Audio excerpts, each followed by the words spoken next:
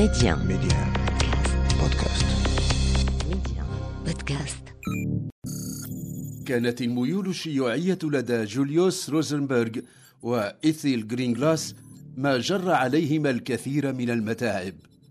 في الولايات المتحدة الأمريكية، لما بدا أن الاتحاد السوفياتي استفاد من خدمات جواسيس أمريكيين لاكتساب تقنية صنع القنبلة الذرية، تصاعدت حملات ملاحقة الشيوعيين، وكذلك اكتشفت واحدة من أكثر فضائح التجسس إثارة. جواسيس، عيون وآذان، رجال ونساء، يتحسسون نبض المجتمعات، يريدون الإحاطة بمكامن القوة والضعف لدى العدو كما الصديق. ممثلون بارعون، منهم من اختار سبيل الجاسوسية، ومنهم من استقطبتهم قوى المعادية. وجوه من الظل، حكايات جواسيس، يكتبها ويقدمها عبد الصادق بن عيسى على ميديا. فضيحة روزبيرغ وأسرار القنبلة الذرية. عصر جديد في حياة البشرية بدأ في العام 45,900 وألف. يومي 6 و9 من غشت من تلك السنة، ألقت الولايات المتحدة الأمريكية بقنبلتين ذريتين على مدينتي هيروشيما وناغازاكي اليابانيتين. كانت المرة الأولى التي يستعمل فيها هذا السلاح الرهيب. قتل ما لا يقل عن 220,000 شخص. أقل من شهر بعد ذلك، في 2 سبتمبر، استسلمت اليابان وانتهت الحرب العالمية الثانية.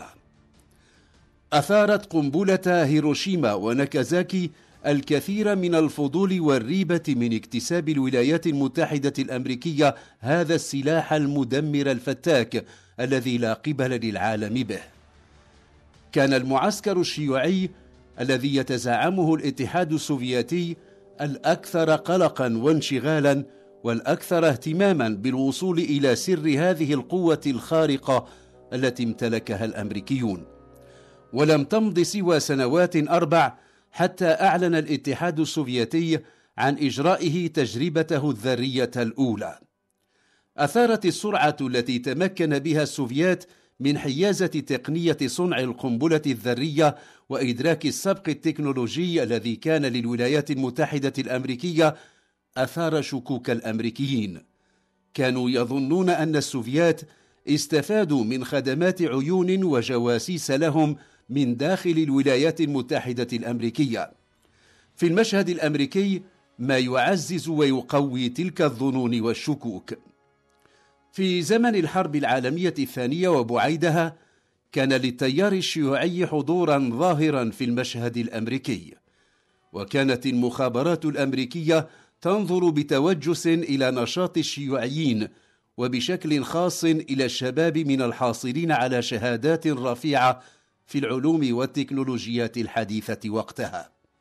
ومن أبرز التقارير التي تغطي تلك الفترة تلك التي أعدت حول نشاط شاب يدعى جوليوس روزبيرغ، ثم لاحقا حول زوجته إيثيل. ولد جوليوس روزبيرغ في 12 من مايو من العام 18,900 وألف في نيويورك لعائلة يهودية.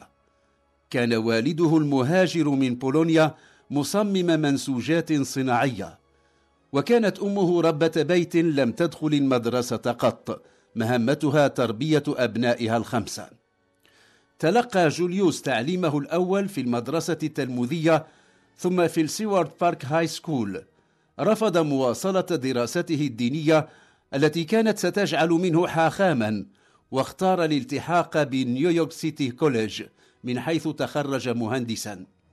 لم يكن اختياره تلقائيا، وإنما لأنه بحصوله على دبلوم في الهندسة يصير بإمكانه الانضمام إلى فيدرالية المعماريين والمهندسين والكيميائيين والتقنيين، وهي هيئة نقابية مقربة من الشيوعيين. ولم يمر وقت طويل حتى وجد نفسه في قلب نادي ستاينميتز كلوب الذي يضم رابطات الشباب الشيوعيين، وصار يشاهد مناضلا يوزع المنشورات الدعائية ويشارك في المظاهرات والتجمعات الخطابية. أما إيثيل جرينغلاس، ذاك اسمها قبل الزواج من جوليوس روزنبرغ، فولدت مثله في نيويورك لأسرة يهودية في 28 من سبتمبر من العام 15 و2000. منذ صباها أبدت تفوقا في الدراسة، وتخطت لتفوقها ذاك عدة أقسام في الطور الابتدائي، ومثله تخرجت من سيوارد بارك هاي سكول. مباشرة بعد ذلك دخلت عالم العمل، عملت في إدارة إحدى شركات النقل البحري، وطردت من عملها ذاك بعد 4 سنوات بعد أن اتهمت بتنظيم إضراب عن العمل وقيادة حركة احتجاجية شاركت فيها 150 امرأة كن تشتغلن معها. كسبت معركة قضائية ضد مشغليها، ثم إنها وجدت عملا أفضل بضعف الأجر الذي كانت تتقاضاه في شركة النقل البحري. تزوج جوليوس روزنبرغ إيثيل جرينغلاس مباشرة بعد حصوله على دبلوم مهندس. كان ذلك في العام 39 وألف. في تلك السنة كانت إيثيل من الموقعين على عريضة للحزب الشيوعي الأمريكي، وهو ما أخذ به جوليوس في العام 41 وهو على عتبة تسلمه مهامه في مصلحة المواصلات التابعة للجيش الأمريكي. كل المؤشرات تشي بأن الزوجين تحت مراقبة الأجهزة الأمريكية، كما كان وقتها حال كل من كان ينتمي إلى التيار الشيوعي أو تستهويه الشيوعية. ومع أن الزوجين جوليوس وإيثيل تركا نشاطهما في الحزب الشيوعي الأمريكي في العام 43 وألف بعد ولادة ابنهما الأول، فإن الFBI بعث إلى المخابرات في العام 44 بصورة لبطاقة انخراط جوليوس روزنبرغ في الحزب الشيوعي.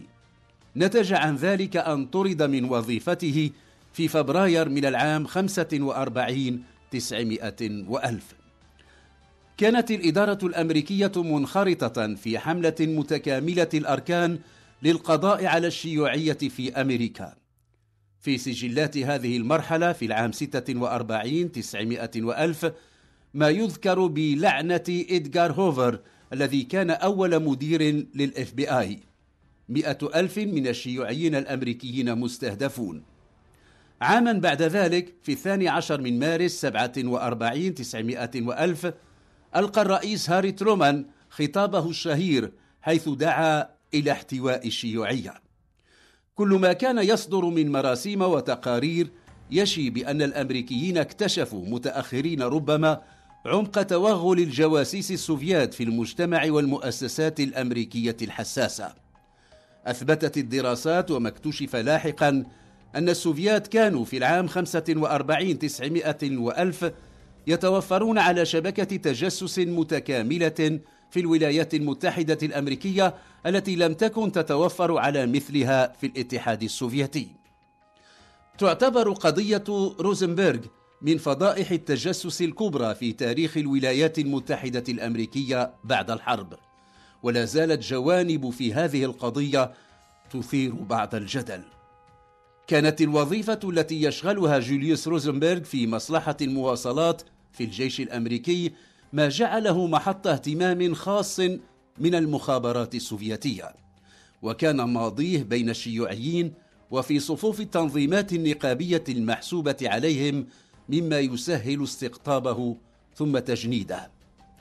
من الروايات التي تناولت قضية روزنبرغ التي توصف أيضا بفضيحة روزبيرغ أن المخابرات السوفياتية اقتربت من جوليوس للمرة الأولى في العام 42 وألف في مناسبة الاحتفالات الخاصة بعيد العمال.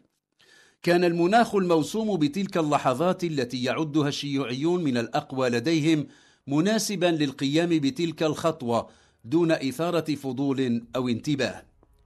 وفق تلك الرواية فإن جوليوس روزنبيرغ صار في العام 44 جاسوسا سوفياتيا، بل إنه أشرف على تكوين العديد من الجواسيس الذين انتشروا في واشنطن وفي مناطق عديدة من الولايات المتحدة الأمريكية. في المتداول مما يخص هذه القضية تتوارى إيثير روزنبيرغ عن الواجهة، ولا تذكر إلا باعتبارها امرأة جوليوس روزنبيرغ. الحرب الباردة تغشى بأجوائها كل شيء في العلاقات الأمريكية السوفياتية، وفي الولايات المتحدة الأمريكية حرب مكثفة على الشيوعيين والمصنفين تقدميين. المخابرات الأمريكية تلاحق كل من تشك في ولائه لأمريكا. في 15 يونيو 50 900 وألف اعتقل رجال مكتب التحقيقات الفيدرالي FBI رجلا اسمه دافيد جرينغلاس. كان ميكانيكيا سابقا في مصانع لوس ألاموس الذرية في نيو مكسيكو. لم يكن هذا الشخص سوى صهر جوليوس روزنبيرغ شقيق زوجته إيثيل جرينغلاس.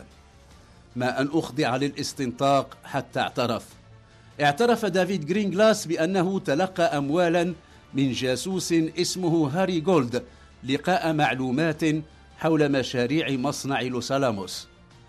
في مختبرات هذا المصنع أجريت العديد من التجارب داخل إطار البرنامج الذي أطلق عليه برنامج مانهاتن، والتي أفضت إلى صنع القنبلة الذرية الأمريكية الأولى.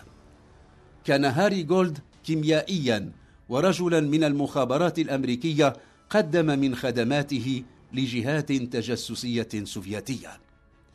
في 16 يونيو، يوما واحدا بعد اعتقال دافيد جرينغلاس، قبض على جوليوس روزنبيرغ بناء على أقوال دافيد الذي اتهم صهره بأنه العقل المدبر لعملية التجسس التي افتضحت. ولكن FBI أخلى سبيل جوليوس ساعات بعد اعتقاله، إذ لم تتوفر أدلة وحجج على صدق ما ادعاه دافيد جرينغلاس. ولم يسعى جوليوس إلى الهرب ولم يحاول. لم يكن مسؤولو مكتب التحقيقات الفيدرالية يرون من سبيل لمعاودة اعتقال جوليوس إلا بتفصيل دافيد جرينغلاس للتهمة التي وجهها لصهره، حيث يقول إنه من دبر تسريب المعلومات حول الأبحاث الذرية الأمريكية. مقالات صدرت في الصحف الأمريكية لمحت إلى أن دافيد جرينغلاس كان يواجه ضغوطا كبيرة وتهديدا بترحيله إلى نيو مكسيكو لمحاكمته بغاية دفعه إلى البوح. في 15 يوليوز 50 900 وألف، شهرا بعد اعتقاله، أدلى بتصريح مطول اعترف فيه بأن جوليوس روزنبيرغ كان جاسوسا يعمل للمخابرات السوفياتية. يومين بعد ذلك، في 17 يوليوز، ألقي القبض على جوليوس، وقيل إن نائب مدير FBI ألان بيلمونت أمر بأن يلجأ إلى كل الوسائل لجعل جوليوس يتكلم ويعترف، بما في ذلك إقحام زوجته إيثيل في هذه القضية. في 19 يوليوز، بعث مدير مكتب التحقيقات الفيدرالي جي إدغارد هوفر بمذكرة سرية إلى وزير العدل جي هوارد ماكغراث يشرح فيها الخطة التي ينوي اتباعها للحصول على الاعترافات. يقول: لا شك في أنه في حال أعطانا جوليوس روزنبيرغ تفاصيل حول نشاطه التجسسي، فسيكون بمقدورنا أن نوجه تهم التجسس إلى أشخاص آخرين. من وجهة النظر هاته، فإن توجيه التهمة إلى زوجته سيكون له دور رافع. ثم أعلن في 11 غشت 50 900 وألف عن إلقاء القبض على إيثيل جرينغلاس روزنبيرغ. منذ 6 مارس من العام 51 900 وألف، صار الزوجان جوليوس وإيثيل روزنبيرغ يواجهان تهمة ثقيلة: التآمر والتجسس. وأضطرت المحاكمة التي أقيمت للزوجين تلك الأجواء المحمومة التي طبعت ملاحقة الحمر الشيوعيين، بل إن هيئة المحكمة تشكلت من شخصيات معروف العداء الذي تكنه للنشطاء الشيوعيين، وكان جوليوس وإيثير من بين أولئك لفترة. ولذلك ظلت هذه المحاكمة مثار جدل، وظلت الشكوك تحوم حول إقحام إيثير في هذه القضية.